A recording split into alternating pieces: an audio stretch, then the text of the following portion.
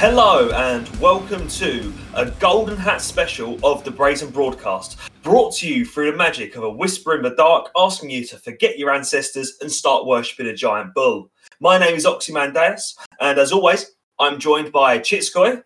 Hi guys. Reva. Hey everyone. And Michael X. Hey man, what's up? Now, today, fellas, we're going to be talking about Golden Hat 36, which has just finished. It was one of the best turned out competitions we've had on CDO for quite some time. For those of you who don't know, the Golden Hat is a painting competition that we run on the website where we're given a theme, normally quite a loose theme, and we go about creating something to match it. And this time, the theme was Siege Giants or Siege Gargants for the Age of Sigmar fans among you. Some of us created giants, some of us created giant-inspired things, but there's a whole variety, a whole smorgasbord of different paint jobs that we're going to be talking about. We're going to be going to every single one of these entries, talking about who created them, discussing them in detail, and sharing our thoughts about them with you. For those of you watching on YouTube, you will be able to see these images up on your screen as we discuss them. For those of you who are listening at home, you could go onto the original Golden Hat thread, which we will link, so you can actually look at the pictures while we discuss them there. And those of you who are driving, Eddie, I'm talking to you. Don't start looking at pictures when you're behind the wheel, mate. Look at the pictures and then listen later. Are we ready to start then, fellas? Yeah, absolutely. So let's look at the first Siege Giant. So the first Siege Giant was created by Debo. Having a look at this guy, he is absolutely fantastic, isn't he? He's built on an absolutely giant scale, and I'm really loving the bright, bold 1990s style colours that he's used. In fact, he's put his model in front of the original White Dwarf Presents Chaos Dwarfs book, and you can see the inspiration for the colours popping straight through there. I think what he's used one of Lost Kingdom Miniatures statues, and he's just blown it up to a ludicrous size and painted it not like a statue, painted it like it's something alive, and it's got this wild stare looking into your soul. This guy looks pissed off. What have we got to say about this one, fellas? Well, he was the first one that stood out to me. And the first thing that sprung in my mind is the first thing I quoted on the forum. That's like, I guess this guy must be remembering some kind of greenskin uprising or something. He's totally back in Vietnam. I love it. And as you said, the color scheme is it's very old school. And it fits the model actually pretty well. Yeah, I like what he's done with the broken wall there in the background. Gives it a sense that he's just smashed through that thing and he's just kind of gloating now, standing in this little courtyard. Yeah, absolutely love it. I really enjoy the goblin green grass base aesthetic. I think it's almost kind of like a suggestion of what would have happened if the Big Hat range of the 90s had sort of carried on forward, right, and had gone mental without going grimdark. And I think it's one of the most charming entries in the contest this time around. Yeah, I have to agree with that, absolutely. The base itself is totally evocative of that era. And a lot of those older factions from those eras don't have the giant, crazy models because Games Workshop wasn't producing them back then. So naturally, as the game became more grimdark, the models got bigger around that time. So we don't really have examples, apart from a couple of those armor casts and kind of like original Forge World style models of what kind of 1990s style models would have looked like at this scale. And I think he's managed to create that. And you guys mentioned in the smashed wall there, I cannot believe I hadn't even noticed that. I suppose I was too busy staring at his big old eyes and those bright colours. I didn't even notice that. He's got is it the Kool-Aid Man? Reva, I'm making an American reference. Can you help me? Oh, yeah. I only know it secondhand through references. I'm trying, guys. Well, the funny thing is, it's looking at the details of the model and having painted 36 of these guys, but then in bar scale, it's pretty stunning how much it looks like the small version. I think Lost Kingdom just blew up the scale of this one and added the X to it. But it's exactly the same model as I've painted, so it's fun seeing it in a different color scheme. It's quite a statement of the quality of Lost Kingdom miniatures that Debo's been able to blow it up to this scale, and it doesn't look like it's lacking for detail, does it? It looks good at this scale, which does go to show the amount of detail they are squeezing into 28mm models is crazy, isn't it? I suppose you could even blow it up again 2 or 3 times this size. I reckon you could, yeah. Makes me want to try it. I've printed one of these. Actually, I've printed the 3 different statues that they have, including this one. But not this big. So it'd be interesting to see how large you could take those up and get them on an FDM printer. And I'm certain you'd still have some detail there that the FDM would, blur a little bit. But yeah, I think you could blow it up a whole lot bigger than they furnish those STL files in. Depending on the size of printer you have, you could probably go like 20 centimeters high, something like that. What's that? Just under 10 inch? Yeah. Yep. Well, I was thinking it just goes to show that model looks quality at its size. You could blow it up to a crazy proportion. You could stick it at a bit of an angle and use a mesh mixer or something to cut part of it off. You could have like a giant centerpiece piece of terrain of like a half buried Chaos Dwarf statue, and that's just making me want to do that. Yeah, I think 3D prints are really good for doing that kind of stuff because you don't feel as bad damaging or destroying them and building them into terrain, right? Because they didn't cost you the earth to actually get a version of. So you could really feel like you could fuck it up as much as you would need to do for an old decayed statue without feeling too bad about the money you're throwing away. I mean, the fact as well, yeah, you can convert them so much easier and without that guilt or fear. Especially, no one likes cutting up a classic mini. I've done it, and it hurts every time you do it. But with a model like this as well, being scaled up to this, if Lost Kingdom Miniatures was still only selling physical models, this simply would not have been an option to you, would it? No. Well, then we'd have to see either custom sculpted giants or heavily converted giants to be amazed like this. Yeah, there was a fella on the Facebook who re-sculpted a really old Chaos Dwarf 1980s model at a really large scale, and that was all done completely by hand. I know I've tried to nab him for the Brazen Bulletin. Now we were talking, but seems to have dropped off. Hopefully I'll grab it at some point. It's lovely. I would love to do an article about it. But that looked like an absolute labour of love, like something he has spent months, if not maybe a year, sculpting from scratch. A really like a long kind of slow traditional process. Whereas this can be done with a 3D printer and scaling it up, and you can have an amazing result. One last thing on Debo's mini, right? We talked. Regular listeners will remember we talked about Lost Kingdom and the range, and we talked about how it was, grim, dark, big hat. I think Debo's done something that none of us would necessarily have bothered to do, which is he's taken that grimmer, darker, big hat, and he's just been like, fuck that, it's 1994.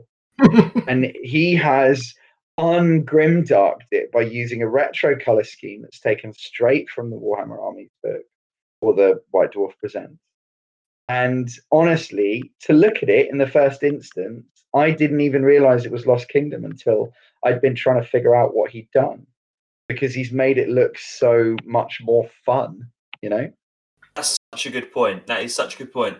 He really, really has done that, which is a testament to Debo's skill as a modeler and a painter here, and also a testament to those Lost Kingdom miniatures that they do have one foot in both camps of both being grimdark and old school. So it goes to show that the artist can actually take those in either direction. You could make a very retro looking army using Lost Kingdom miniatures if painted in this style.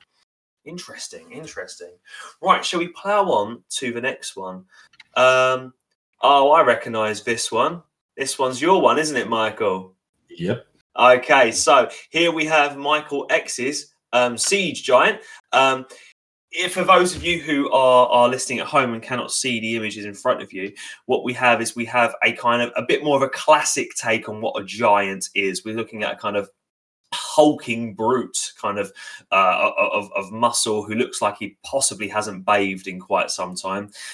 He's got horns kind of sprouting out of his head and his body, suggesting kind of chaos worship, or at least chaos taint, and some kind of Chaos Dwarf style runes like in scarification across his back. And he's based on the same size base as a regular Warhammer giant, but I'm going to imagine, Michael, this is something you 3D printed, isn't it? Yep, it's actually the loyalty rewards from Raven Twin Miniatures. I was subscribed to their Patreon for a few months. They also make a lot of lizardmen and some dwarfs, and I don't know what they do these days, but that was about it back then. And they released this at some point when they gained, I think it was 500 followers or something like that. And I knew I wanted to print it, but I didn't really had it on my agenda yet until this Golden Hat came around. And it's actually quite modular, so each hand is separate, and you have like 5 or 6 options per side. Then you have like 5 or 6 head swaps. So, well, pretty free in the weapon choices there. And I saw it had a hand that was free, to stuff in whatever you wanted. So I figured it would be funny to just stick a fanatic in there that's being dragged around by its ball and chain. Yeah, that's something I hadn't mentioned yet. Absolutely. He has quite literally got this fanatic by the balls, and by that we do, of course, mean his ball and chain. Michael, you say that it had alternate heads and stuff. So if somebody could have, in theory, used the same set to create a bit more of a Orc and Goblins giant or an Imperial giant or something, you've kind of picked the more chaotic head, have you? Yeah, I don't know. Exactly which heads there were, but I believe there was pretty much the same, but then without the horns. Pretty much the same, but then without the beard. Well, that was a no-go, obviously. And I believe there was one that was pretty different than the others, but I forgot. I think 4 or 5 head options. I just went with the one that I liked the most. Yeah. And then for weapon choices, I think you had a hammer, a bat, a mace, barehanded, and something else. I forgot the other one, a flail or something like that. But I felt the axe looked just badass, so I went for that. And also, I have I already have the other giant that I painted like 2 weeks before this Golden Hat was announced with the giant hammer. So I was like, let's do something else than a hammer. And you've painted that axe. I've noticed you've done this on a few of your things. The axe has got a kind of like a warp stone, a weird stone thing going on, hasn't it? Yeah, and that's inspired by Among the Wicked Dowie. Is that right? Yeah, I don't know which episode that it's mentioned, but it's like, I believe you talk about some greenish stone that they find in the caves, or at least that's how it developed in my head. I was like, yeah, that's cool. So I was like, the dwarves in my mind, they just use whatever they find in the ground, whatever it is, and it was like, okay, some sort of obsidian, greenish obsidian. Sure. Exactly. Yeah. Let's make sharp weapons of it, or decoration pieces. Yeah. And it contrasts nicely with the color scheme I have going. So it's like some highlight on a model in green. I liked it. The first thing I did was the hammer of the giant, the other giant, and then the axe was the second one. Which this one is actually the best one I ever painted, the axe. So. And then I started doing it on all different kinds of models. I just wanted to say, I think that is hilarious that you got that idea, or that was how it read in your head, because it's my favorite part of the mini as well. I think the most impressive things that for my money that you've done with this one are, I think the beard is painted in an extremely impressive way. I think the scarification is an incredibly cool touch. But I think those 2 pops of color with the potion on the right-hand side, although it's not as easy to see in this picture I'm looking at as it might be, you can see it in the top right corner. And then the axe blades, a really interesting use of contrast that kind of totally stand out on the mini, which I think is very impressive. Thank you. Yeah, and there's also, he has a piece of armpit bling, which is my favorite part. As you brought the green in more than one place, and I think that really ties it all together as well. You have the subtle green on the goblin, but yeah, I like that you're bringing that in not just in weapons, but in some ornamentations as well. I quite like the idea of a Chaos Dwarf sorcerer knowing exactly what this weird stone's all about. and knowing that if he ties it to a giant for long enough, like hold on to this axe or wear this piece of jewelry or whatever, he knows something interesting is going to happen. They might have to kill that giant at some point, or he might become more impressive at some point. But he knows something's going to happen. He's just watching. Very Skaven. Yeah, it is almost, isn't it? Yeah, yeah. All right, lovely work there, Michael. Oh, look, we're going straight on to another one of our podcast hosts. I promise we're not doing this. This is the order that it comes out on the thread. But this happens to be your one, doesn't it, Reaver? Yes, sir. So what you can see if you're looking on the screen, and what you can't see if you're listening without a visual aid, I'll explain to you, is a pair of Chaos Dwarf style genies. I suppose like a djinn would be a better way of describing them. Kind of floating out of a kind of like Mesopotamian style vase. This vase has been kind of put into a crack in the earth where lava's coming out, and these two purple demony spirits of Chaos Dwarfs are kind of like circling out of it and intertwining with each other.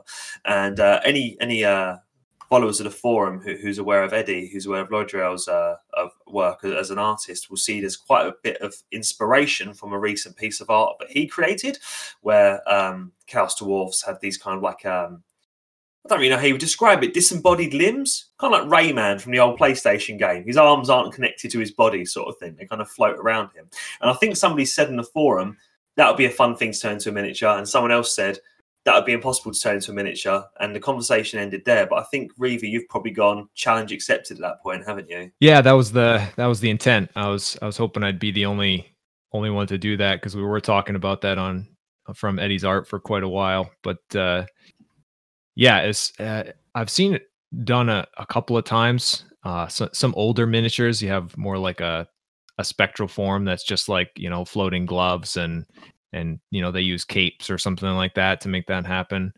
But yeah, this was a little bit more like I wanted to be a little bit truer to what Eddie had there. And I like the idea that the bracelets that they have on some of their other gold jewelry is part of what, I don't know, something that keeps them kind of tied together. And they have that kind of, the golden jewelry like motif kind of scattered around them. And those cyborg berserkers that already had bracelets just like that on. And I was like, well, this is just happening. So there's really nothing else I could do about it at that point. Nice. Well, I gotta say, I really like the hammers. I mean, I feel like it's a recurring theme in this podcast and what I'm saying, but they just pop out because, it's like gray, purple, hammer. And it's the color. I suppose it's like meant to be glowing fiery or either rust. I think it's fiery. Just yeah, I was more so shooting for fiery. And that's honestly, that didn't happen until I was kind of most of the way through the build. I was actually not even considering using the hammers because just taking a look at Eddie's art. But yeah, these berserkers have dual wielding hammers, and they are kind of one of the main reasons that I originally got that kit. So decided to try and use a couple of them, and I had a little bit too much void space between the miniature and the base. And so I had the idea of having like lava coming up from the base, and then that kind of spiraled into, oh, well, like, where's that going? And then maybe it like has something to do with the hammers. So it was kind of an afterthought, to be honest. But it added a different color to it instead of just like a, purple spirit. So I think that turned out okay. So I voted for this, and I've said behind your back to the others a couple of times that if there's no such thing as a first place vote, but like this is the one that we saw in this golden hat that like took my breath away.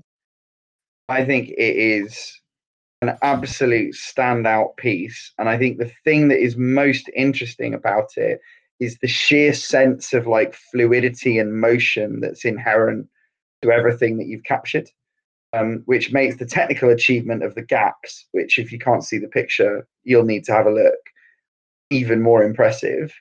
How fragile do you think this thing is? I mean, how long do you think it's going to live being connected in the way that it is? I mean, that was what took the most time. It's a lot of wire and a lot of super glue, about 50% as much super glue as ended up on my hands. um, and a lot of baking soda, and that assembling that armature. I mean, getting the two guys connected at the shoulder was multiple pins. I think 2 or 3 pins.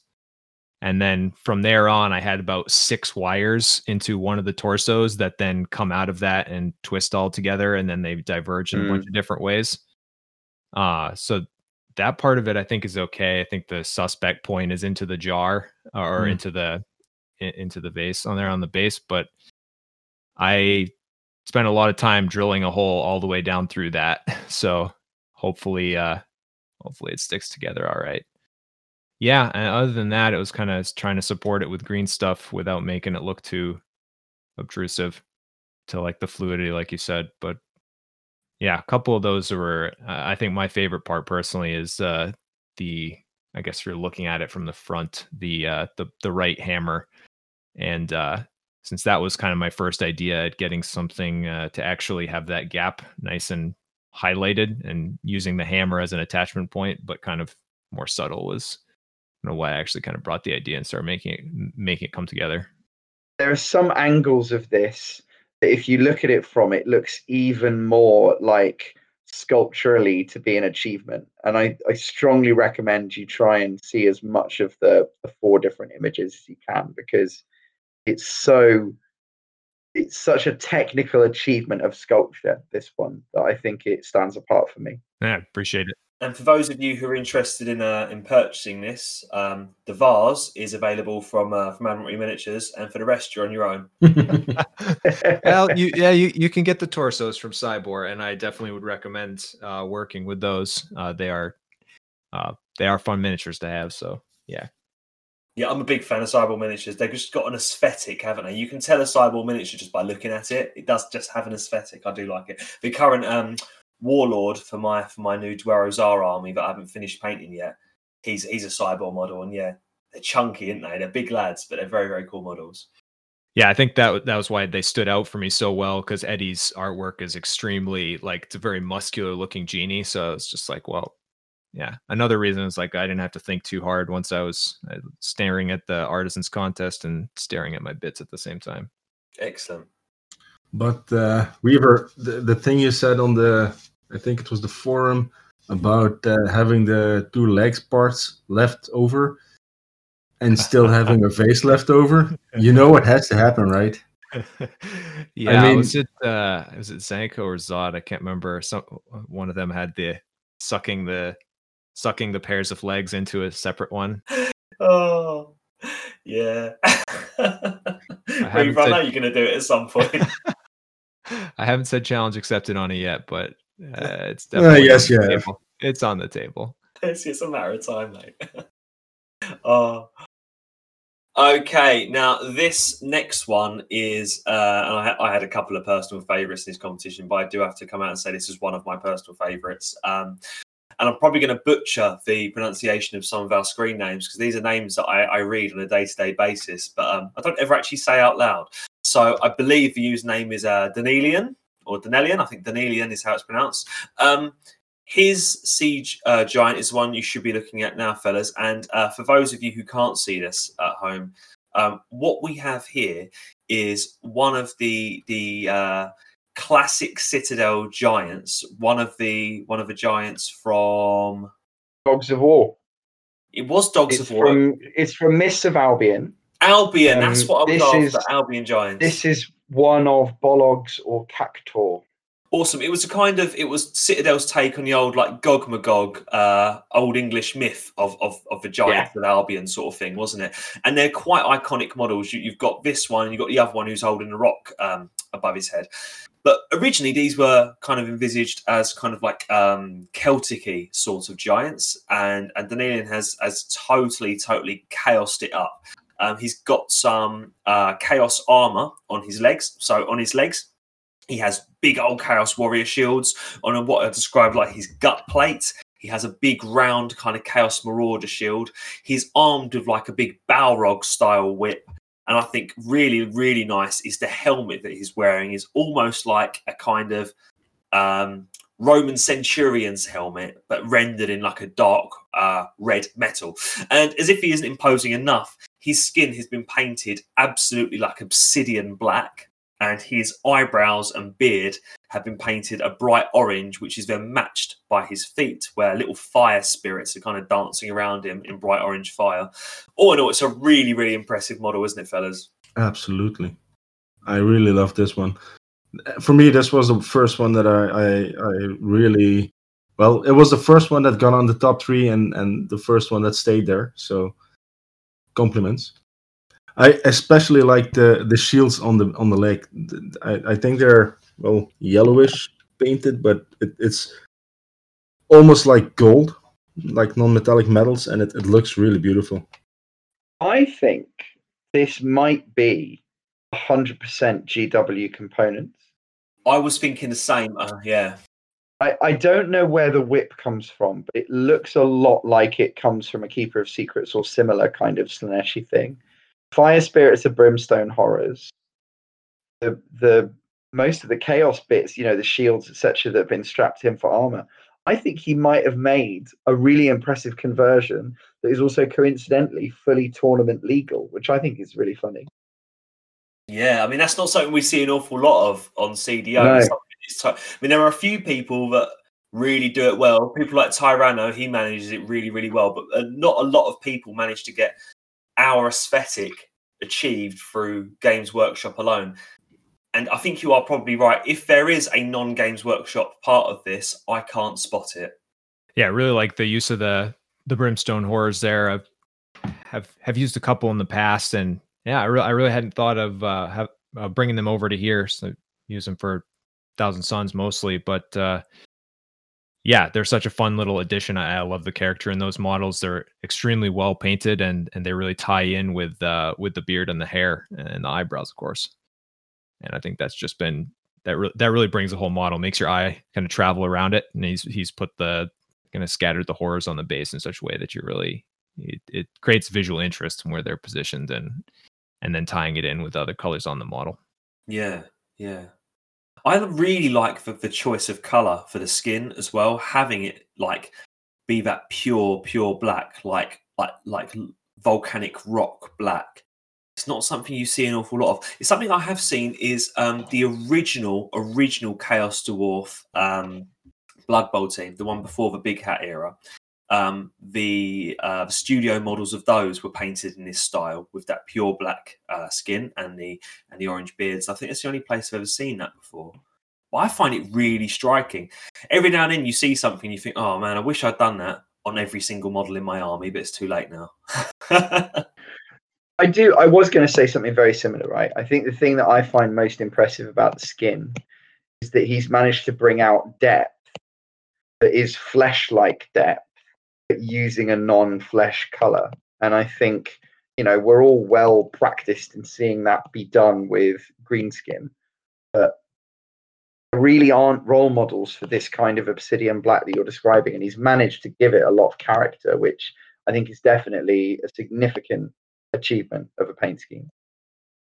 It's a hard colour to master, isn't it, black? It's a colour I personally struggle with. I cheat with black. I spray the whole thing black and stick a couple of grey highlights on it and call it done. it tricks the eye to think you've actually spent the time painting it. But you can see here that Danielian has spent the time painting it. You really look at it on the muscles, on the cheeks, on the nose and stuff. There's a real transition from black up to kind of bluish greys, isn't there? And he's done the hard work there. It's lovely.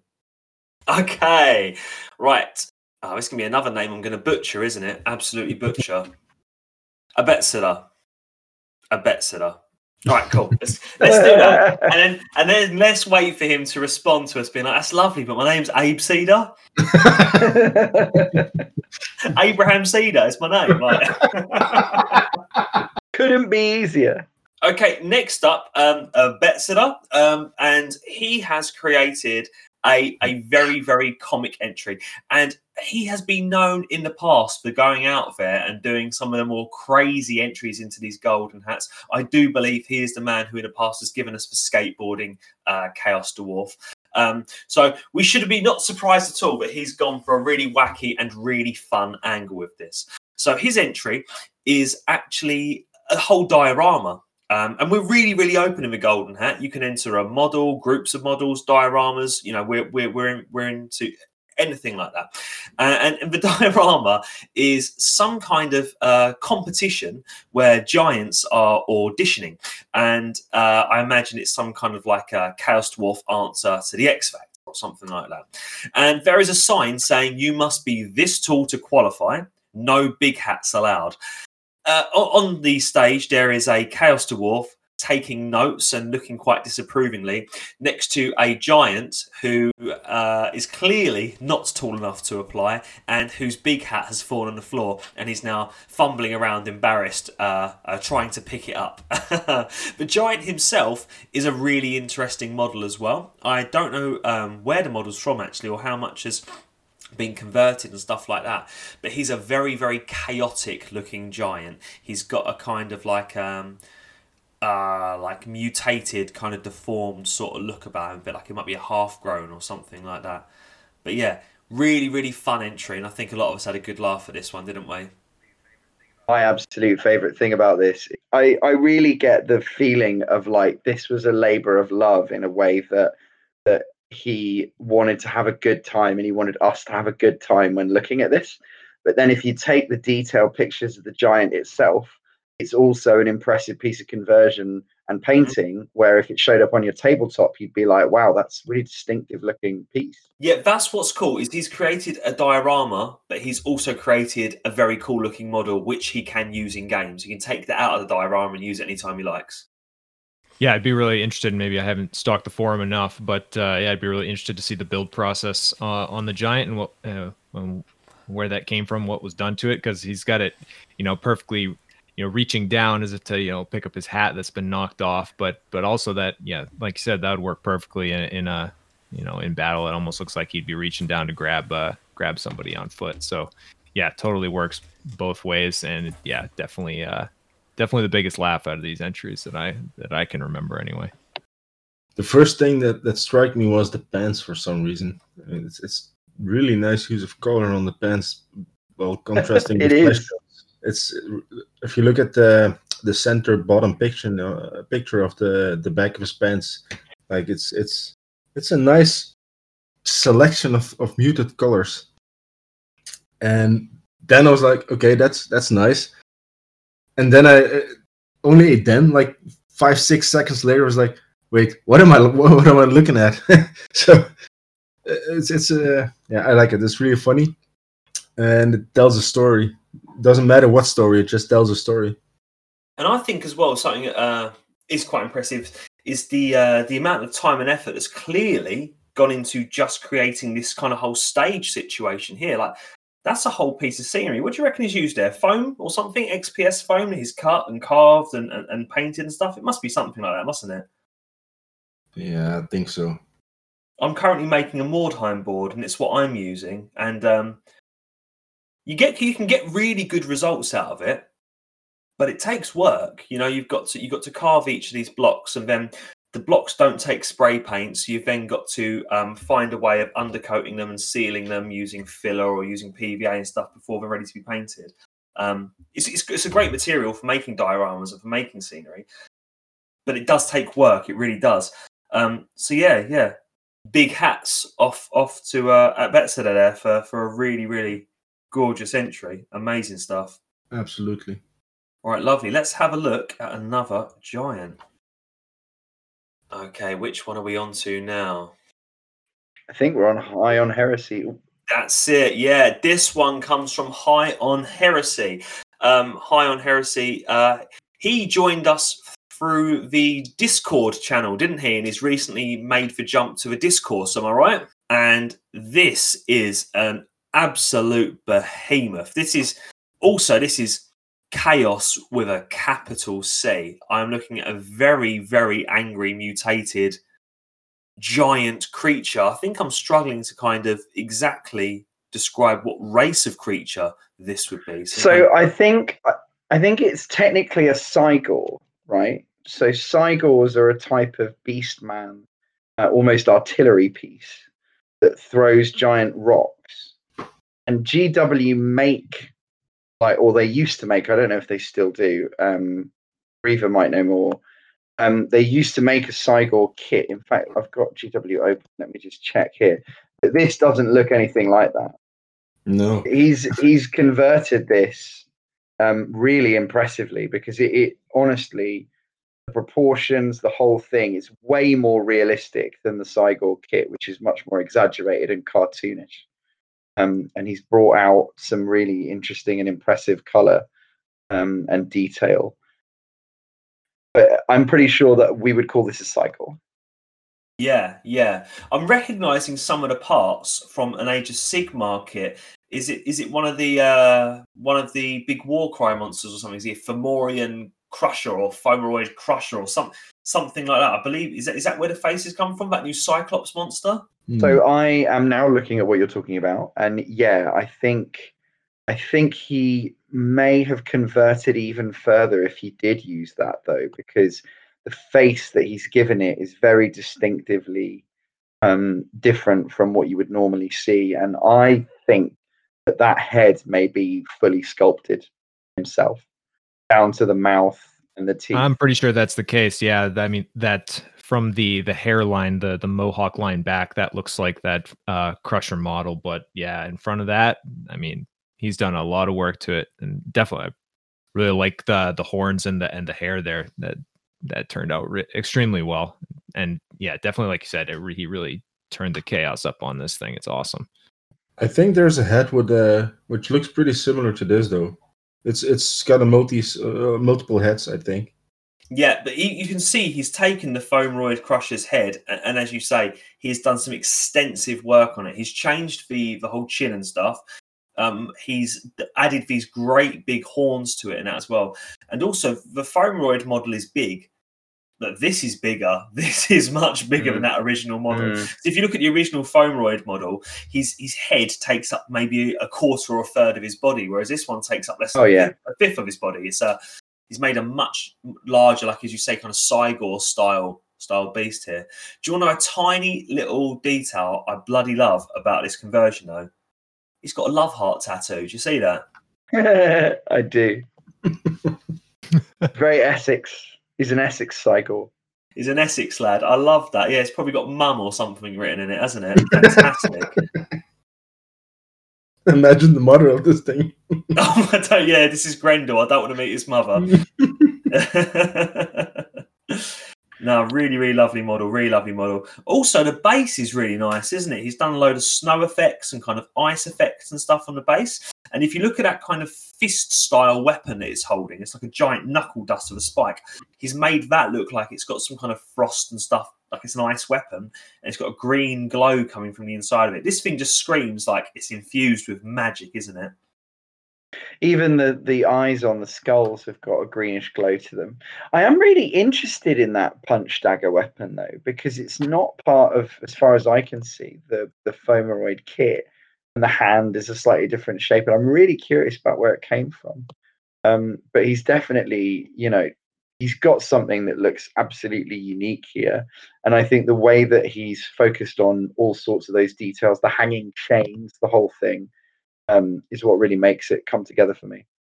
Yeah, the hanging chains are a really nice touch because part of the spec, I suppose, for what we were creating here in this competition were slave giants, weren't they? The Chaos Dwarves have giants in their armies, but these are giants that are very much under their control, be it through magic means or be it through actual physical binds. And this one here has got those snow and rust encrusted chains all over him. You can imagine this thing is like lashed up to a rock, 11 months of the year. And when the enemy come, they cut those chains and push him in the right direction. I also like the dynamic of I don't know exactly what it is, but in the hand he's got that punch dagger thing. He has also got some sort of whip. I don't know what it is.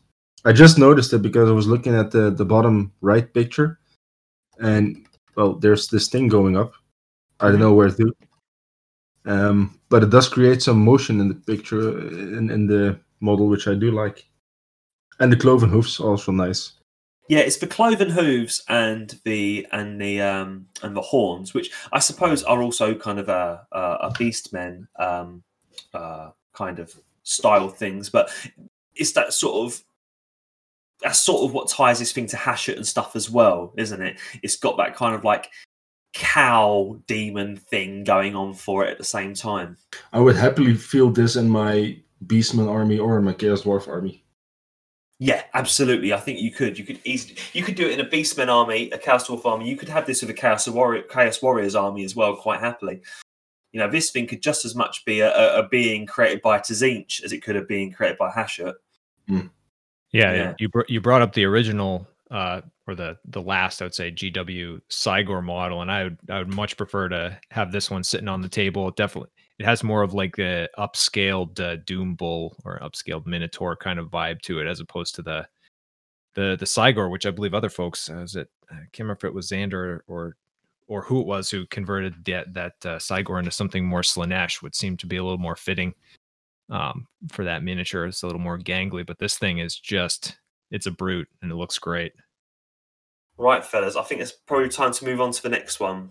Sounds good to me. All right, next up we have Zanko's entry into the Golden Hat. Zanko, if you are listening, I don't know how you keep doing it, mate. This is a man who has over 10,000 points of Chaos Dwarfs in his collection, and yet every single competition he is still cranking out models. And even when there are no competitions on, he is still cranking out models for this army. It's an army of an absolutely astronomical scale. And Zanko's also a proper veteran of CDO. He's been involved in the website for quite a lot longer than us guys as well. So yeah, a lovely bloke as well. Really, really lovely bloke. We did an interview with him for the first issue of the Brazen Bulletin. If you want to know a little bit more about him, about how he got into Chaos Dwarfs, and about how on earth he's managed to collect 10,000 points of these things, it's well worth reading that.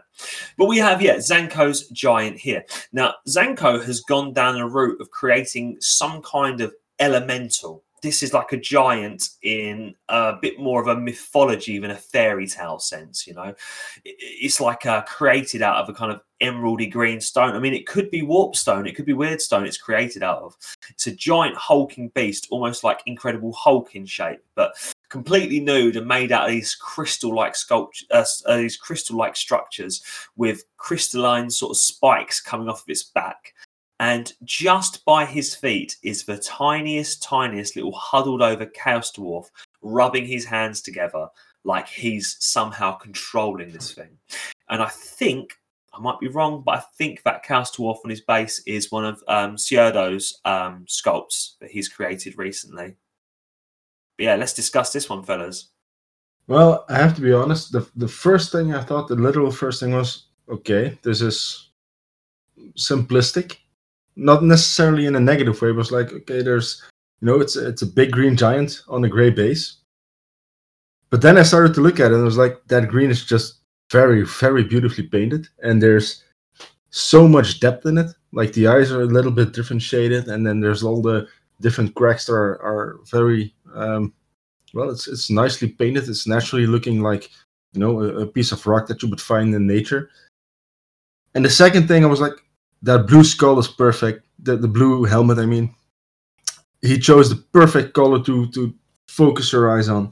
I really like the dwarf, and even though this was a giant competition, the dwarf is like the giant in this diagram, or in this picture for me. Yeah, I agree. I love that that blue helmet. Really, it brings your eye to it, and then the giant draws you up and away from that. I feel like, and that gives that giant a real sense of height and scale, and yeah, it truly makes that model like extremely striking, and just the pose of the little guy, and it just kind of brings it all together. Yeah, I would absolutely love to hear what this one was made out of. Yeah, I don't know. I don't know if it's sculpted or bought. Is it bought? I don't know. I think it's a bought one. I'm not 100%, but I think I read on his discourse that it's one he bought. I can look it up quickly if you want. Yeah, go for it, because viewers might be interested to see if it's something they can purchase. Listeners might be interested to see if they can get hold of one. Another thing about this model, which I really like, is it tells a story. A good model like this tells a little story, and I can infer so much information about that little dwarf down the bottom just from this. you can imagine that this dwarf is not going to lift a finger in battle unless it's maybe to click his fingers to just make this thing absolutely mess up the enemy ranks, and he can just sit back and watch it happen. You get the feeling that this guy might be a very, very powerful sorcerer who's very physically weak, that he has summoned like the absolute badass bodyguard to look after him. It's very cool. Now, I might be wrong here, Michael. I think you sent me a link to some 3D print files on my Mini Factory, and I think I had seen that one floating around in there. Is it Archvillain? Am I getting that right? I'm not nearly as familiar. Hold on. I'm sending a link. This is the same model. Now, I don't think Zanko's a 3D printer, but I bet there's an Etsy store selling these or something. That's likely the case. They have so many different models. I imagine they have people with supplier tiers. Yeah, I reckon that's probably what it is. Well, I suppose it's in his credit that I didn't recognize it because I actually have this model, which is cool because it's always fun to see something painted in a way that you don't immediately recognize. Well, I mean, the actual model from who's it from, guys? It's from Archvillain Games, yeah. The actual model from Archvillain Games is called a Magma Elemental, and Zanko's taken the Magma Elemental and he's turned it into some kind of warp stone or crystal sort of elemental instead. So that's probably why you don't recognise it. You probably would expect to see a model like this painted with fire and brimstone and stuff like that. But the Zanko's made it fit his army. His army very much is inspired by the 1980s range, isn't it? And it has a bit more of that sort of Technicolor feel and that kind of old school feel to it. And he doesn't do as much of the kind of fire and brimstone stuff with his forces. So he's made this model really work for his army. Yeah, I'll say I think the reason I was second guessing myself as to whether or not that was actually it was because I was assuming if it was a 3D file that Michael would have well beat me to that punch. I most definitely would have if I'd have recognized it. I think what threw me off was the face, because looking at the rendered image of Archvillain's page, the face is pretty, well, let's not say detailed, but the mouth, you have all the teeth and stuff like that. And I didn't really see it because of the green or something. It threw me off. But if you look at it, like the chest hole in the middle and the face, it's all there. It's exactly the same model. Just distracted by details, I suppose. All right, shall we move on to another entry then, guys? Yeah. Okay, this is another entry whose name I'm quite likely, whose screen name anyway, I'm quite likely to absolutely butcher now. But Ryan Amandarana? Am I saying this right, guys? I think it's Ryan Amandana, like it rhymes with bandana. Okay, let's do it then. So this next giant, guys, is from a screen name I'm quite likely to butcher now, from Ryan Amandana. And he has created a Chaos Gargant with a bit more of a classic giant feel. This looks very much like a giant from Warhammer's Old World. He is a very, very imposing figure, though. The giants of the Old World of Warhammer often sculptors and artists kind of lean into the comic side of these creatures because they do have a very funny side. They're supposed to be these giant drunken oafs and stuff, but they have an absolutely vicious side as well. You have to remember, this is somebody the size of a house who literally eats people.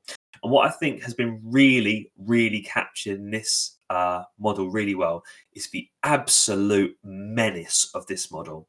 He has this stern, nasty expression on his face. He looks like you just do not want to mess with him.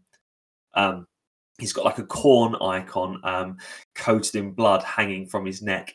He's got a giant club, which is like a rock tied to a log in one hand, and on the other hand he has a series of pieces of wood with spear tips kind of strapped to his wrist. And the pose is so threatening. He's like, I suppose, technically at rest. He's got his arms at the side and he's looking over one shoulder, but he doesn't look at rest. He looks like he has just absolutely battered the living daylights out of something. He's now breathing very deeply and he's coming for you next. What do we make of this model, guys? I like the top right picture of the collage because it's like a movie poster of some kind of hooligan movie where you're like, "Oi, what are you looking at?" You know, it's like just as you say, coming after you. I really like the pose.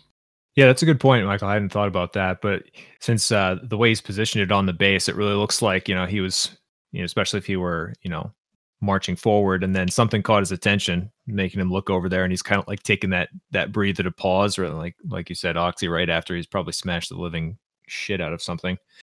But yeah, absolutely, that just that little bit of angle gives him a whole like other menacing look, like he's pulled his attention for some reason. He's about to go absolutely eviscerate it. I really like the in tune with the slave theme, the collar and the jaw piece. Both of those in tandem, I think worked really well on this, and just add to the evil look he's got. Do you notice the peasant laying prone on the base as well? So he underneath his great club, he literally has just, and the club has had some blood effects put on it. He has just clubbed something. Do you know what? This is the first time I've zoomed in enough to that base to really notice it. I didn't see that first viewing, but he has actually just killed something on the base. It's a lovely detail. For me, this is, I think you were saying it at the beginning, really. This is the vintage classic take, right? And I actually really like it for that. The other detail that I love the most, that I'm surprised you guys didn't mention, is the pupil size. Yeah. I think it adds a certain degree of like malevolence and a bit of otherworldliness to an otherwise extremely grounded Mini, right? Like Chaos has not spent long on mutating this dude, and yet just with a simple little stylistic choice like that, he comes across as absolute evil. Yeah. Also, the use of shadow in the eyes. I don't know if it's just lighting and picture angle, but it's pretty well shaded around the eyes, making it even more striking to have the white pupils or the white eyes in the dark sockets. And in terms of what this model actually is, in terms of like where the parts have come from for it, I'm looking very closely at it now, and most of it is coming from the plastic Citadel Giant that's still available in shops now. But that model, although it was absolutely revolutionary when it first came out, and I do still quite like the model, I've got a couple in my collection, it is very limited by its pose. You have to make that model in that striding forward pose because that's the way that the legs are very, very much fixed. But an awful lot of subtle converting has been done on that model to make it stand in this way. What sort of conversion are you thinking of? I mean, you got the glyph, right? You got the collar. Yeah. I think quite a lot of effort's gone into the club, more than people might expect. Yes, it has, because that club, I recognise it from the plastic sprue. That club would normally have a series of swords put inside of it. Right. And so the swords have been removed and the rock has been added. The other arm is a giant's arm, but all of that rope going around it and the two spears have definitely been added. The body and arms and legs, I believe, are all from the giant kit, but they've been reposed dramatically. And it doesn't sound like a big deal, but that model comes in a very set dynamic pose. Its whole hips and everything are make it do one thing, and making those giants do anything other than walking forward. I know because I've done it on my Slaanesh giant. It's not an easy job. It actually takes an awful lot of converting to make them do what you want them to do. It's really interesting. I might be wrong, but I don't recognise the head from the plastic giant sprue, unless it's just where it's got that neck thing and mouthpiece in front of it. It's confusing my brain a little bit, but I don't actually recognise it as one of the heads from the sprue. I've used this sprue a lot, by the way, guys. I've done about 4 of these giants. Yeah. One of the other things, I don't know the kit that well, but in fact, there's 2 more comments I think I'll make. One is, I have a feeling that rope is actually twine. It is, yeah. Like literal physical twine that he's then painted, which I think is a really smart move, because look at the amount of effort he will have saved himself by doing that, and yet it reads so well as in-scale rope. Mm-hmm. And then the other thing I think that we haven't commented on, although we kind of have, is that the way that he's positioned this model on the base makes a big difference to the way that you read it. It's a longer, thinner base, and it draws the eye to the axe, and it draws the eye to the pummeled peasant dead body, and it emphasizes the insignificance of you compared to the giant, which is a really cool motif for a miniature that's a giant, right? Because a lot of the giants that we've looked at are really big, but the choice, and I think you've done it, and we're going to look at yours in a minute, Oxy, the choice to include someone small helps you to kind of read the giant in the world that he's in, which is a good move. I think especially in a competition like this, because normally your giant is standing next to a regiment of men, and that's where you get your scale from. In a competition like this, your giant's standing there on his own. He could be 5, 10, 20 centimetres and you wouldn't know. So yeah, by putting that there, you get a feel for the size of that creature, don't you? Very good idea. Right, should we move on to the next one, fellas? Yeah. Oh, okay, this one's my one. So, yeah, this is the model that I painted for this competition, and this is actually a giant from Mantic Games. Mantic Games recently released their giant kit, and it's an interesting kit. It's a basic kit, as in you get a body, you get 3 arms, 2 legs, and 2 heads. So you can make 2 different giants with different weapons and heads, but that's about as far as you're going to get in terms of customization for these models. If you're looking for the customization of a Games Workshop giant kit, their new Mega Gargants will set you back £100, £200. I don't know how much they are, a lot of money. But this cost me about, I think I got quite a good deal on eBay, about 20 quid, but I think you can buy them for about 30 quid from the shops. So it was a budget model, but I thought quite a nice model. And I painted him up in the style of my new Norscan-inspired Chaos Dwarfs. And I put the little dwarfs at his ankles. You can only see one of them in this picture. There's another one poking him in the back of the leg with a spear, which you can maybe just about make out behind the guy with a whip. But I was limited for the amount of pictures I could put on here. But anyway, I don't want to talk about my own model too much. Have you guys got anything you want to say about it? Are the little guys also in the lower picture, or is it just for the top right picture? They will be in the bottom left picture, but they're so small it'll be quite hard to see in that picture. Okay, that made it just a tiny bit more awesome, because I thought you had like put them in the picture and then taken them out for the other ones, but they are totally not visible. It makes the giant seem even taller. Anyway, I immediately knew this was you. Just based on the, grayish skin tones and overall style, because it's perfect for your Jordan. Do I say it right? I'm calling them the Duero, but yeah, the Norsey dwarfs. Yeah, that was it. So I think it's just the muted color scheme and the bright red cloth on his stomach, I suppose, that just pop out. I'll say the same thing I said to you before. You really missed a chance to give him what's it called? The Scottish pattern on his. Oh, like a tartan. Skirt. Yeah, you should have given him a tartan skirt, but other than that, perfect.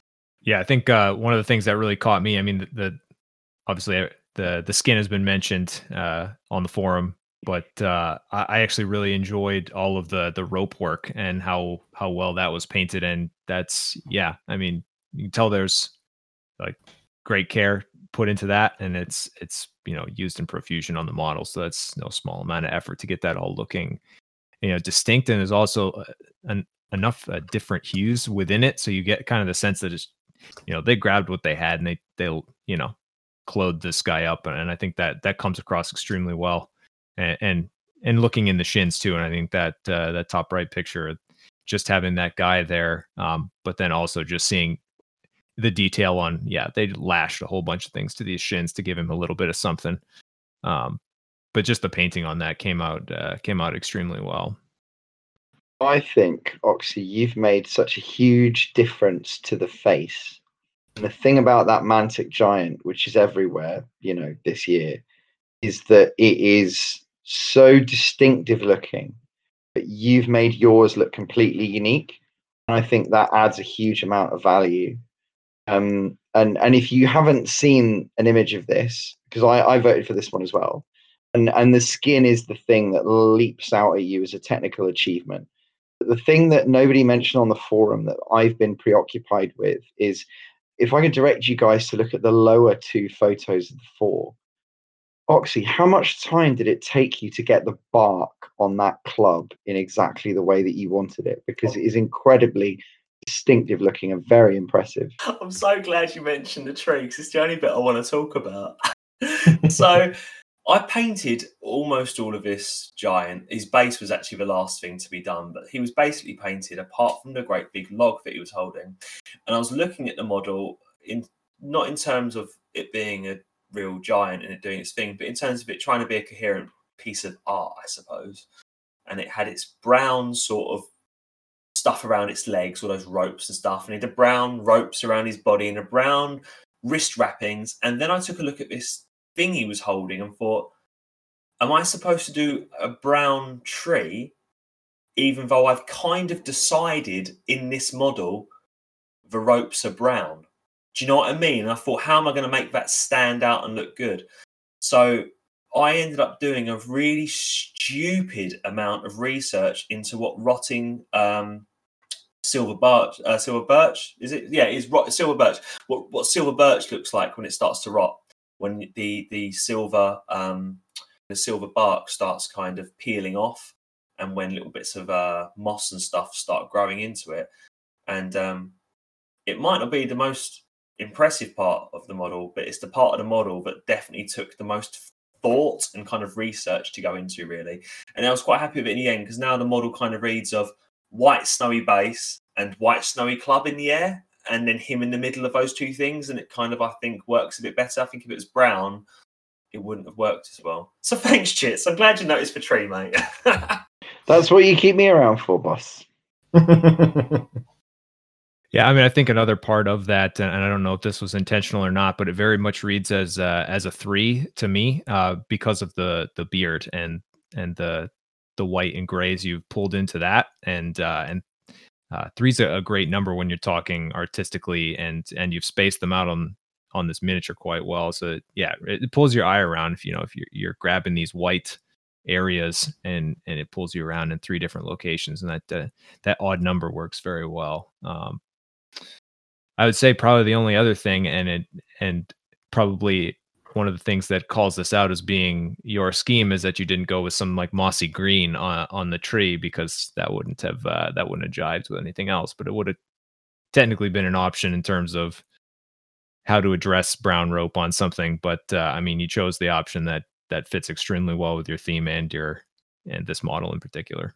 Yeah, green was something I flirted with. It really was. But I just thought if I put too much greenery in it, the basing scheme was kind of thrown out, as in like, where the bloody hell have you been in the mountains and found this really green tree? Yeah, absolutely. Yep. Yeah, but I know what you mean. Yeah, it would have worked in terms of colour. And you mentioned the beard, and Chits mentioned the face there. If you guys remember back to the last Artisans competition, which was where people were drawing giants, Atom Taylor created a picture which was of the classic Citadel giant being attacked by a bunch of 1980s Chaos Dwarfs being bonked on the head. That was the picture that was open on my desktop when I was sculpting his beard and eyebrows and stuff.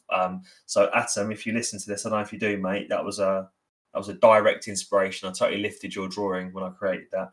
So that would be a 1980s miniature inspiring your drawing, which then inspired my miniature. Right, cool. Shall we move on to the next entry? Next giant bomb. Jack Swift, an artist whose work I am always absolutely in awe of. Whenever he enters these competitions, he always enters something really, really impactful, thoughtful and interesting, and he's not failed to deliver on that this time.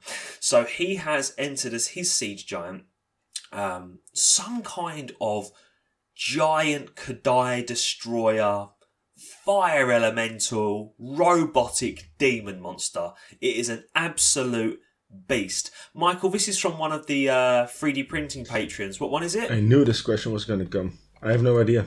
I think I have it, but is that the Titan Forge? It might be Titan Forge. Well, the gunners I have are from the same release, I believe, so that would make sense. I'm almost certain it's Titan Forge because I almost bought one of these because you can buy it as well as print it. Same. Yeah. Yep. Oh, really? And for those of you who are those of you who are not able to see the images right now, I'll give you a very quick description of what we are seeing here. This, as I said, is a giant robotic kind of monstrous Kadai destroyer creature. It has 3 arms, I think. Or has it got 4 arms? I can't quite tell. There are 4, yeah. It's got multiple limbs either way. 2 of its limbs are clutching a giant axe. The axe also has a demon's head built into it. Another limb is clutching a great big shield. There is a 4th limb. There is, with another axe peeking out behind that. It's got a beard, but the beard is completely made out of metal chains, and its face is far more bestial than dwarven. In fact, the whole thing has like a giant robot minotaur sort of motif going on. And Jack Swift has used a lot of reds in the creation of this, and it's got lava and stuff all over the base. But I think the thing that we're probably going to discuss quite a bit that catches your eye is his use of blues in the metal. A very cold, non-metallic metal blue running through an awful lot of this. So yeah, who wants to go first and try to pull apart this absolute beast? Right, so first of all, this is from Titan Forge's Sons of Kashan-Vra range. I don't know if you pronounce it like that, but I suppose you do. And it's called an Infernal Golem. And I do believe there's been quite some modification and adding bits and pieces to it extensively. I was poring over this, and this is no offense to everybody else on the forum, but in terms of folks' blogs who I have saved the most pictures from to my personal archive of things I'd like to use in some way, I think Jack Swift kind of steals the cake on that. Yeah, a lot of conversion work, particularly since this was a 4-limbed thing with, I believe, all of the same weapon, and he's gone and made it something that's much more applicable to kind of the siege theme, and particularly the piston hammer with this. I believe he mentioned it might have been a Reaper land shark or something of that nature. I could go back and check, but I had to go search that mini up. But yeah, and the conversion on that to make a very appropriate looking kind of lava demon head with the blade on it definitely sells it for this competition compared to kind of its original form, which has the axe that I believe he only used once on the model in terms of the actual weapon that it's it in its native habitat, it has the same axe 4 times, and so he's added the shield, he's added the 2-handed weapon that sits across both of the hands on the left hand side. He's reposed it, even though it's not particularly posable, so that both those arms are gripping that same 2-hander. But then he's also added a massive chain gun to the shoulder. I don't know if you guys missed that one. And I think the thing is that the way in which he's heavily converted this is he's taken something that starts off with a really distinctive look and he's just really made it his own thing completely. And then the coat of paint he's put on top of it is just a tremendously well realized vision, I think. And you're right, that contrast between the horns, which are almost, implying electrical charge or ice magic or something, is the counterpoint for the color.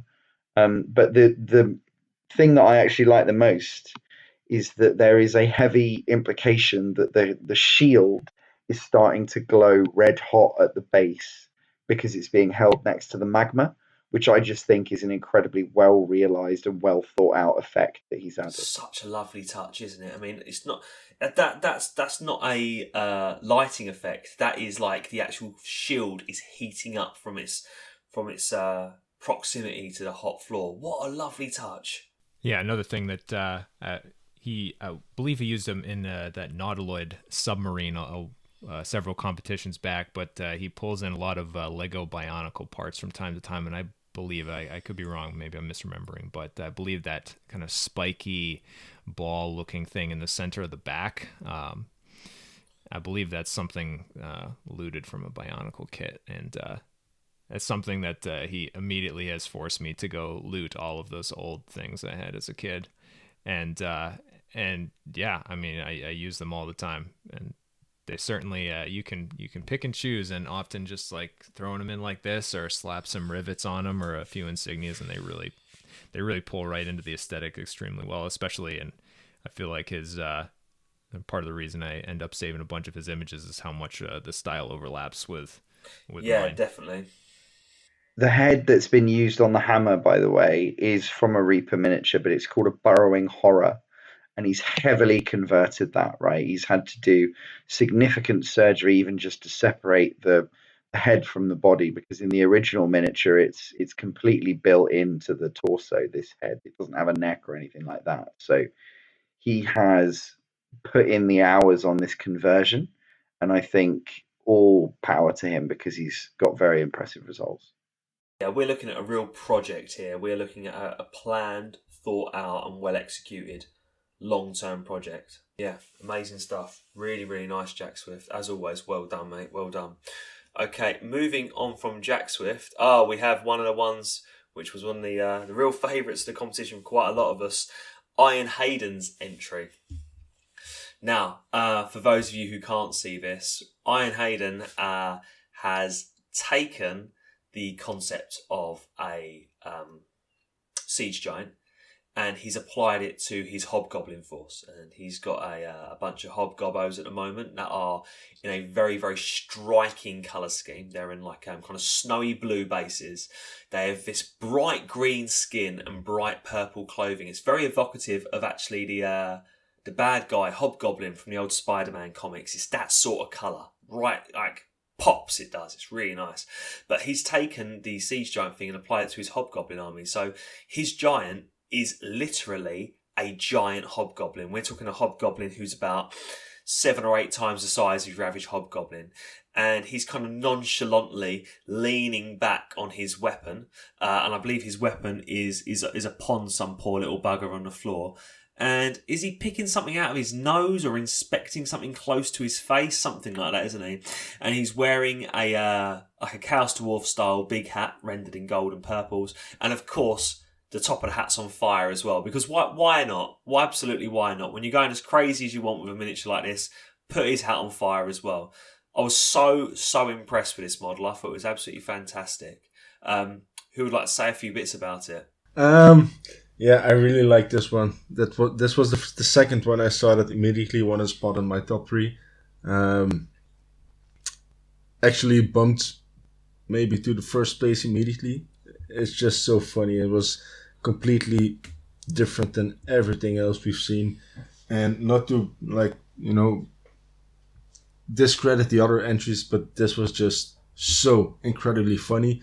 And also, he really had to make this from scratch. I don't think there's any giant hobgoblin to be found. I'm pretty sure he posted about it, actually. Let me see if I can find the reference, because I was quite surprised. But the core goblin itself is actually something that he acquired. Really?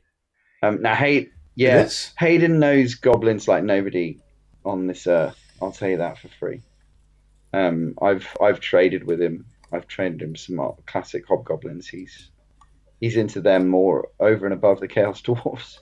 It'll take me a little while to find this. Right. Well, no, the booger or whatever he's looking at is just a real focal point. I really like that, and it's almost like if he's like trying to taste his own booger, which is obviously very funny.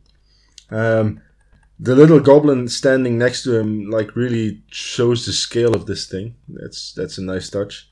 As you said very eloquently, the colors are they pop a lot. They are very striking. Also, the brass of the shields, whatever it is on his stomach, is nicely done.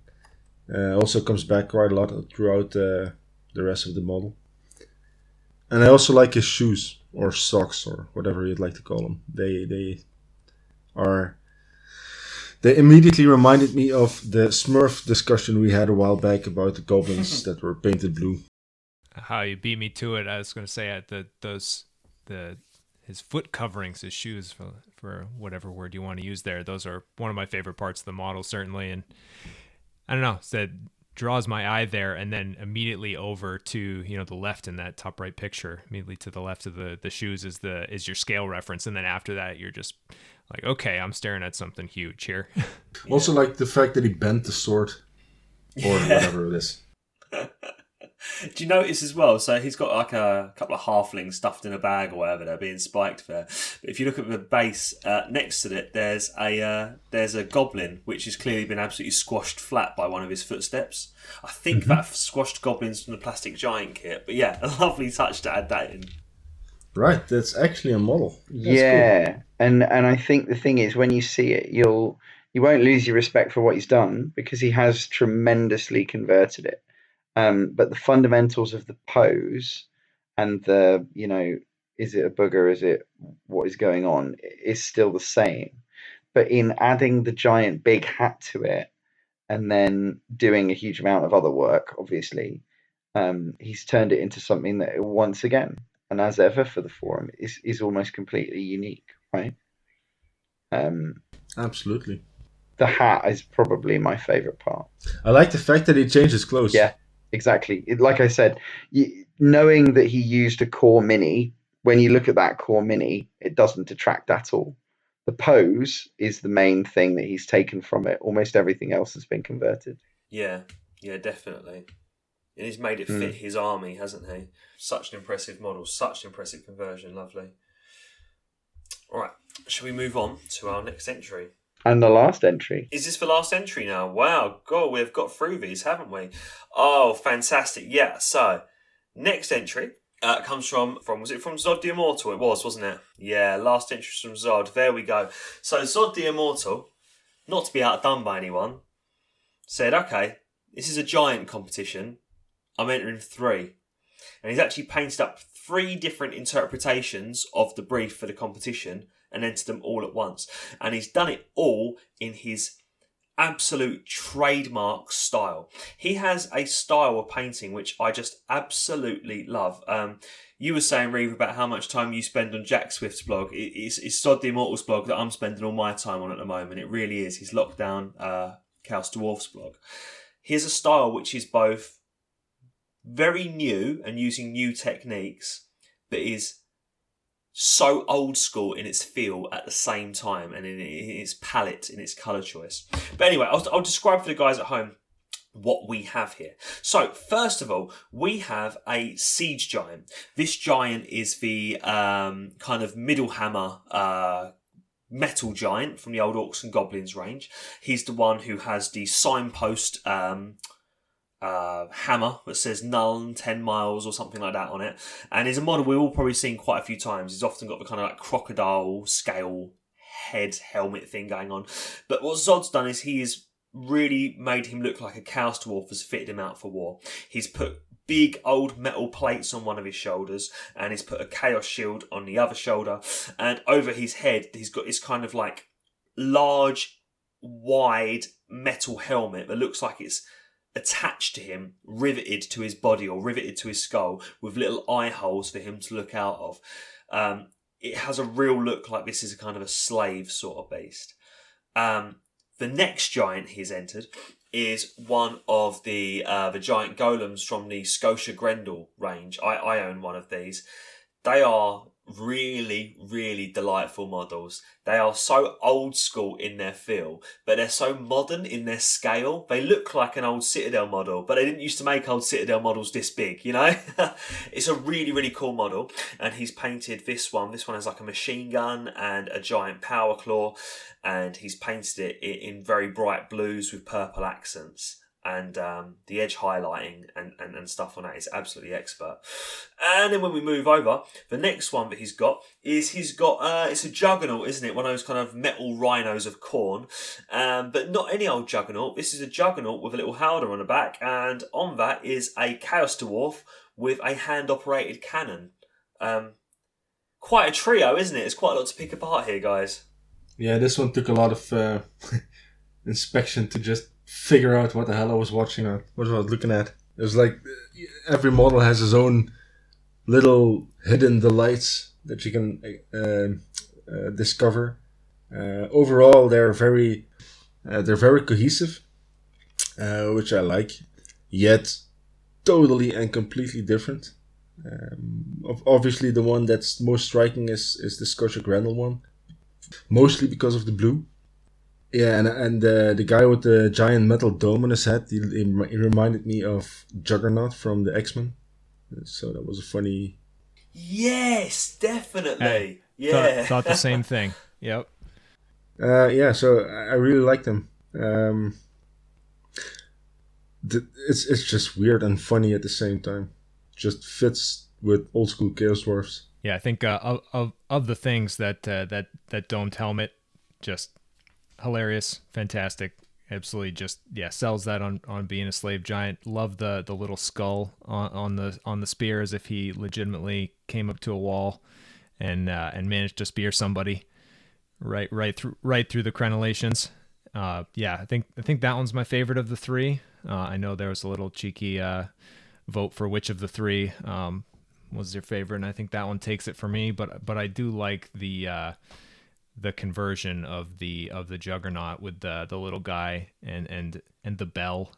Just for some reason that little howdah he's got on the Juggernaut. Just there's a lot of character in that miniature, and especially for a siege scenario, I think that one really fits extremely well in the contest, having the little bombard operated and then also a Juggernaut. So I think he's brought together some really great concepts there. I think my favourite of the trio is the Giant. I just think, just visually, in terms of what the brief was for this, to create a slave giant, I think it might be the best that we've had in this competition as a visual. You look at that straight away, that is an enslaved giant that Chaos Dwarfs are kind of shackled up. I think it just reads like that straight away. It requires no explanation at all. You look at it and you know exactly what you're dealing with. I think there's a lot to be said for the Juggernaut, though, because that howdah and the way... I mean, I've got a thing about war beasts, right? I think they're really cool. But more broadly, I think it's a really interesting take on like a classic GW silhouette that you'd expect to see with lizard men or something like that. But it's exactly the kind of thing that the Chaos Dwarfs would be doing. And so I think they've got a huge amount of character invested in that, even though, you know, it uses pieces from more generic Chaos ranges. It really uses them well. Absolutely. Zod is so brave with the colours he uses. Like, look at that Juggernaut. He's got a Juggernaut there that is purple, blue and red. The shield just above it is green and pink. The guy with the cannons wearing pink and blue is next to a guy in red. Do you know what I mean? Like, it's colours that I'm not sure I'm brave enough to throw with each other. On the other side of it, the second shield is yellow and blue. And yet, somehow, he makes it work. And I think he makes it work because he's lent into it so much as a theme that eclectic look is the colour scheme for this army. I think if you were to stick that model in my army, it would look completely out of place. But in his army, it just works because he is... I think the old 1980s Chaos Dwarfs were never viewed as a cohesive force. They were a little unit full of characters, weren't they? Every little person in there looked different to the guy next to him. And I think he's really lent into that in the way that he's designed his army. And I think that's how he gets away with it with his colour schemes. Because as I say, I'm not sure I could make it work, but he really has. But talking about his colours in general, not only the competition, but in general, his use of colours is just magnificent. I mean, not only the colours he chooses, but the way he applies them. For example, if you look at the Grendel Scotia looking thing, and you look at his feet, or, well, whatever it's called for a metal thing, the blue on there is just stunning. It's absolutely beautifully shaded. Yeah, it really is, isn't it?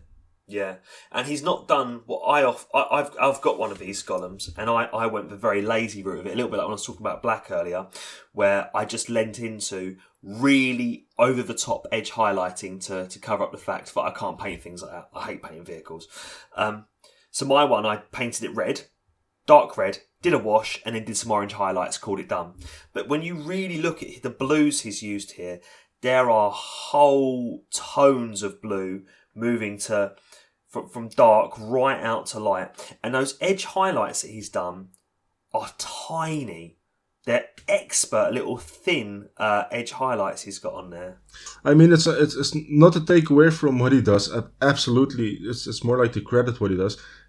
It's like the effect you get when you use contrast paint, but then how it should be when you use contrast paint. Like it's the effect that I intend to get, but never achieve because it's not, well, it's a cheat. So if you look at this is just perfectly shaded without looking edge highlighted or I don't know. It's I don't know how he does it. It's just beautiful. Well, it's that word, isn't it? Contrast. Everything about this actually does have, in the artistic sense of the word, not in the Citadel paint scheme sense of the word, it has literal contrast from dark to light, from one colour to another, and that sort of thing. I wonder if he plans these colours. I hope so. Sits down with his brush and just thinks, I'm going to go for it. I hope he does plan it. I hope it takes a lot of work to plan these, because else, something has to make me feel a bit better. If he just does it naturally, we're quitting. No, that's not true. We're kidding. All right, I think that's all the giants we had there, fellas. That was an absolutely epic competition.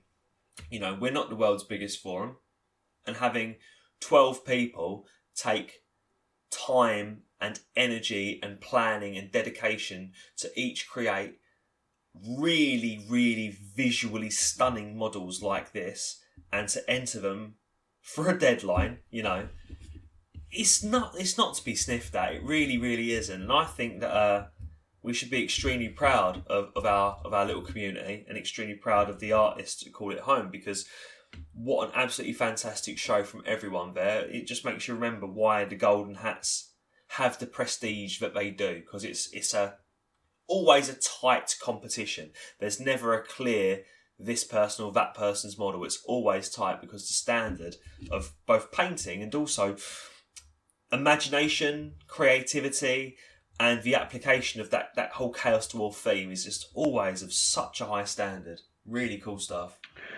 Yeah, I have to say, this is my first Golden Hat since joining the forum as an active poster. And obviously I didn't enter. You guys know that I don't have access to any of my modelling supplies or any of that kind of stuff for a couple more months. But one thing I will say is that even when I do get all of those things, I'm never going to enter this contest, because the standard that you guys hold each other to, always bringing ideas that I never even would have thought of, and even when using a miniature off the shelf, converting it to such a huge and heavy degree that I think it is just onwards and upwards. And who knows what the next Golden Hat has in store, right? I think we're going to have to get you to join in, shit. So I'm not sure you read the small print when you signed up to the forum. This isn't an option, mate. Yeah, who knows what the next Golden Hat will bring, the next painting competition. We know what the next competition is, though. The listeners might be interested to know that the next competition isn't a Golden Hat. It's kind of a sister competition to the Golden Hat, which is the Artisans competitions. Now, where the Golden Hat is a purely painting-focused competition, and obviously, as you can see, we do celebrate heavily conversion and sculpting and stuff within that. It is primarily a painting competition. The Artisans competition is slightly different in that it is often more of an art competition, as in create something. So we've had Artisans competitions before which have been to draw or paint something, and we've had ones that have been to build something. And this one is to build something, to convert something, to create something. So this next competition, painting is a factor, but creativity and the building of something is an even bigger factor. So Artisans competitions are open to people, for example, who don't paint, who just build. People who do 3D sculpting and stuff like that can enter this competition. And the theme is artillery, is cannons, siege engines, trebuchets. But I think the three guys who are going to be entering from the podcast, we've already decided amongst us that it's a little mini competition, and you can create any artillery you want for this. But I mean, who wants to go live on air and explain what it is that us three have decided we're going to be creating for this competition? Well, it's not that difficult though. It's an S cannon. The arse cannon. It's going to be a beautifully sculpted demonic butt shooting whatever you fancy, at whatever you fancy, in whatever way you fancy. Genitals included, if you please. So we don't kink shame here, guys.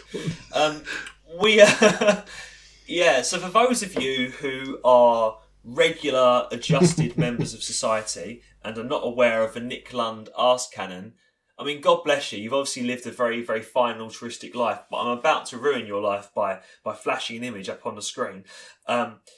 This cannon was an unreleased model in the 1980s. And like so many of those unreleased models from the 1980s, it must have at some point been leaked from a studio, because you can, for a very, very high price, still find them floating around on the internet. And it is literally a shackled demon whose body has been turned into a cannon. And the sculptor has been extremely mature about that, and he's made sure that it's the arse of the demon, which is the cannon end that is firing projectiles at the enemy. It was originally called the Demon Cannon, but the community has since known it as the ass cannon or the arse cannon, depending on the type of English you speak. And it's become a little bit of a folklore legend amongst us. There are a few of us that own arse cannons. Zanko owns 3 arse cannons. There have been modern sculptures of it as well, haven't there? There's been one by Adam Taylor. There's been another one by John Pickford. I can show those on the screen as well. They've both been modern interpretations of this model. But yeah, we've decided amongst the 3 of us that we are going to be creating our own arse cannons for the next competition.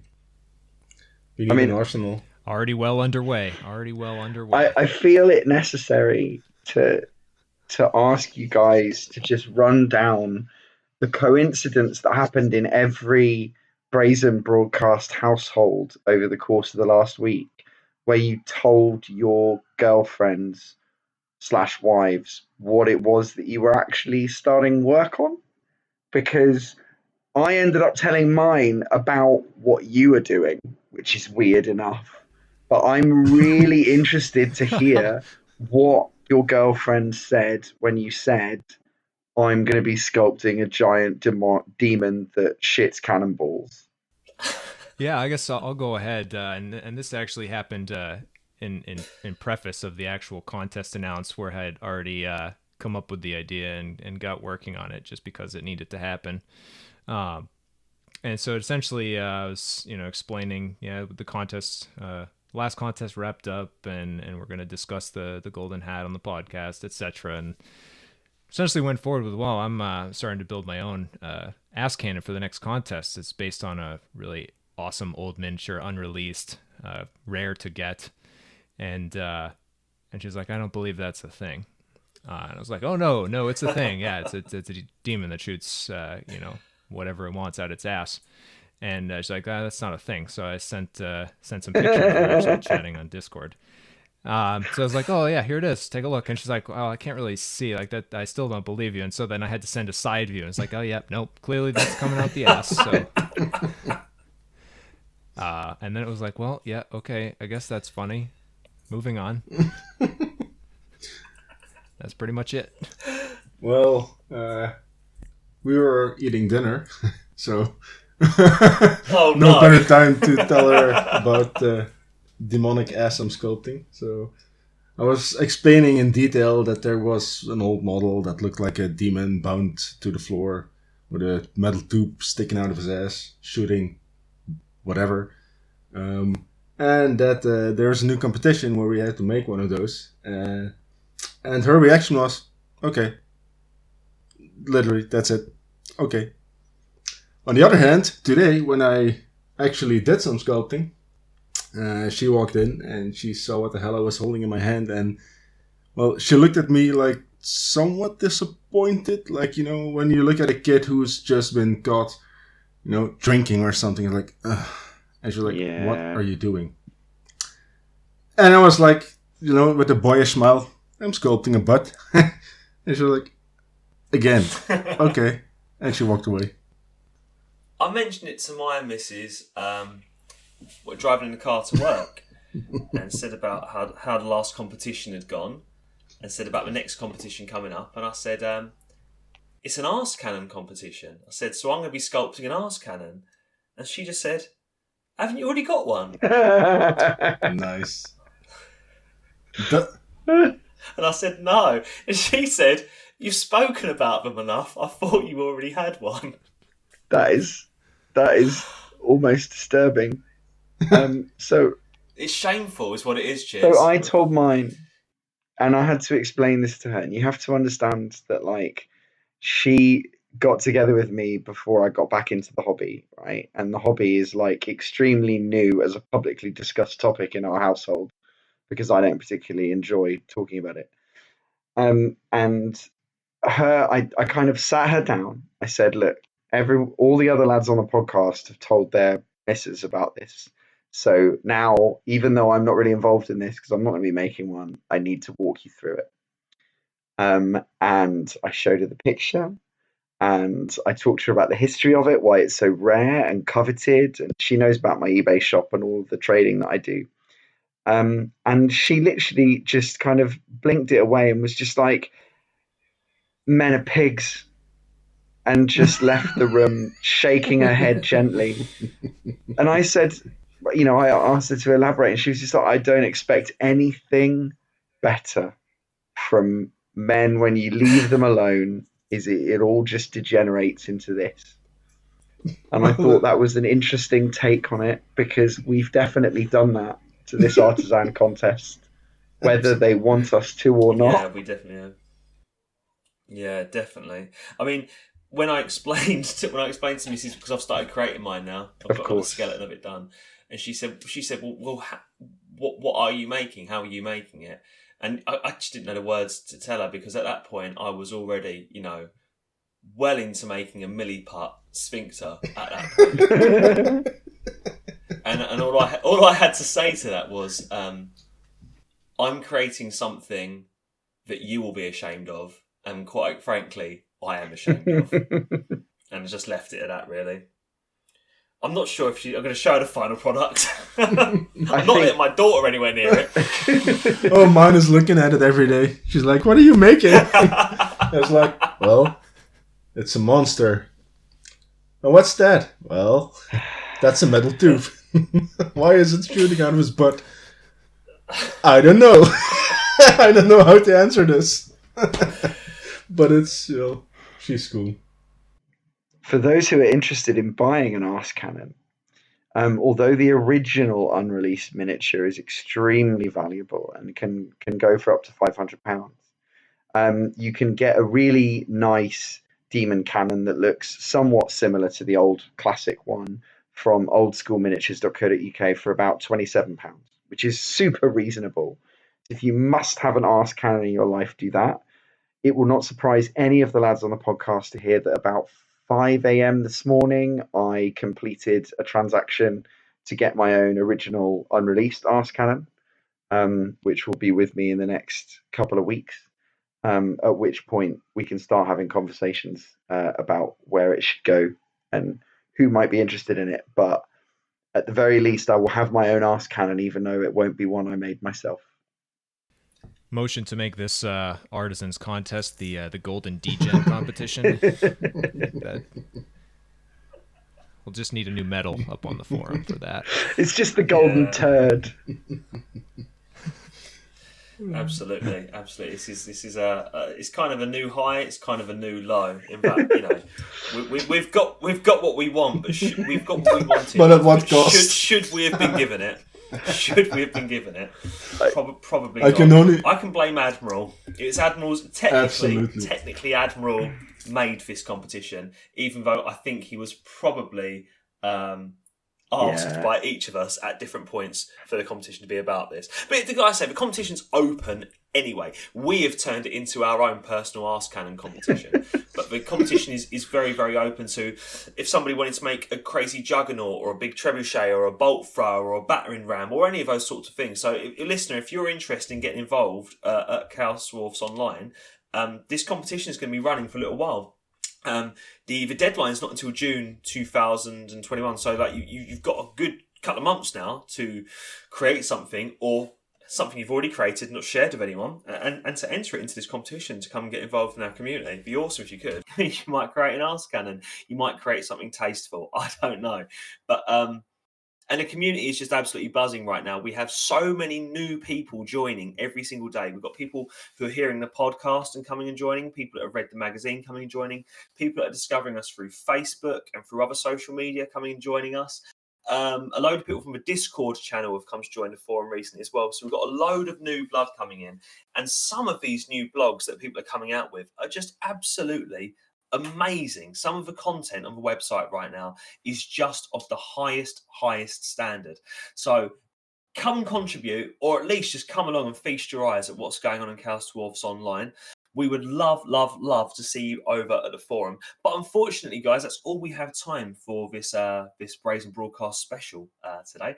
So we will be seeing you again soon. We also have the new bulletin coming out in June, so that will be coming out to you soon as well. But for now, I think it's about time to say goodnight and goodbye from us all. So yeah, see you later, guys. Thanks for listening. Ta-da. See you later, guys. See ya. Bye.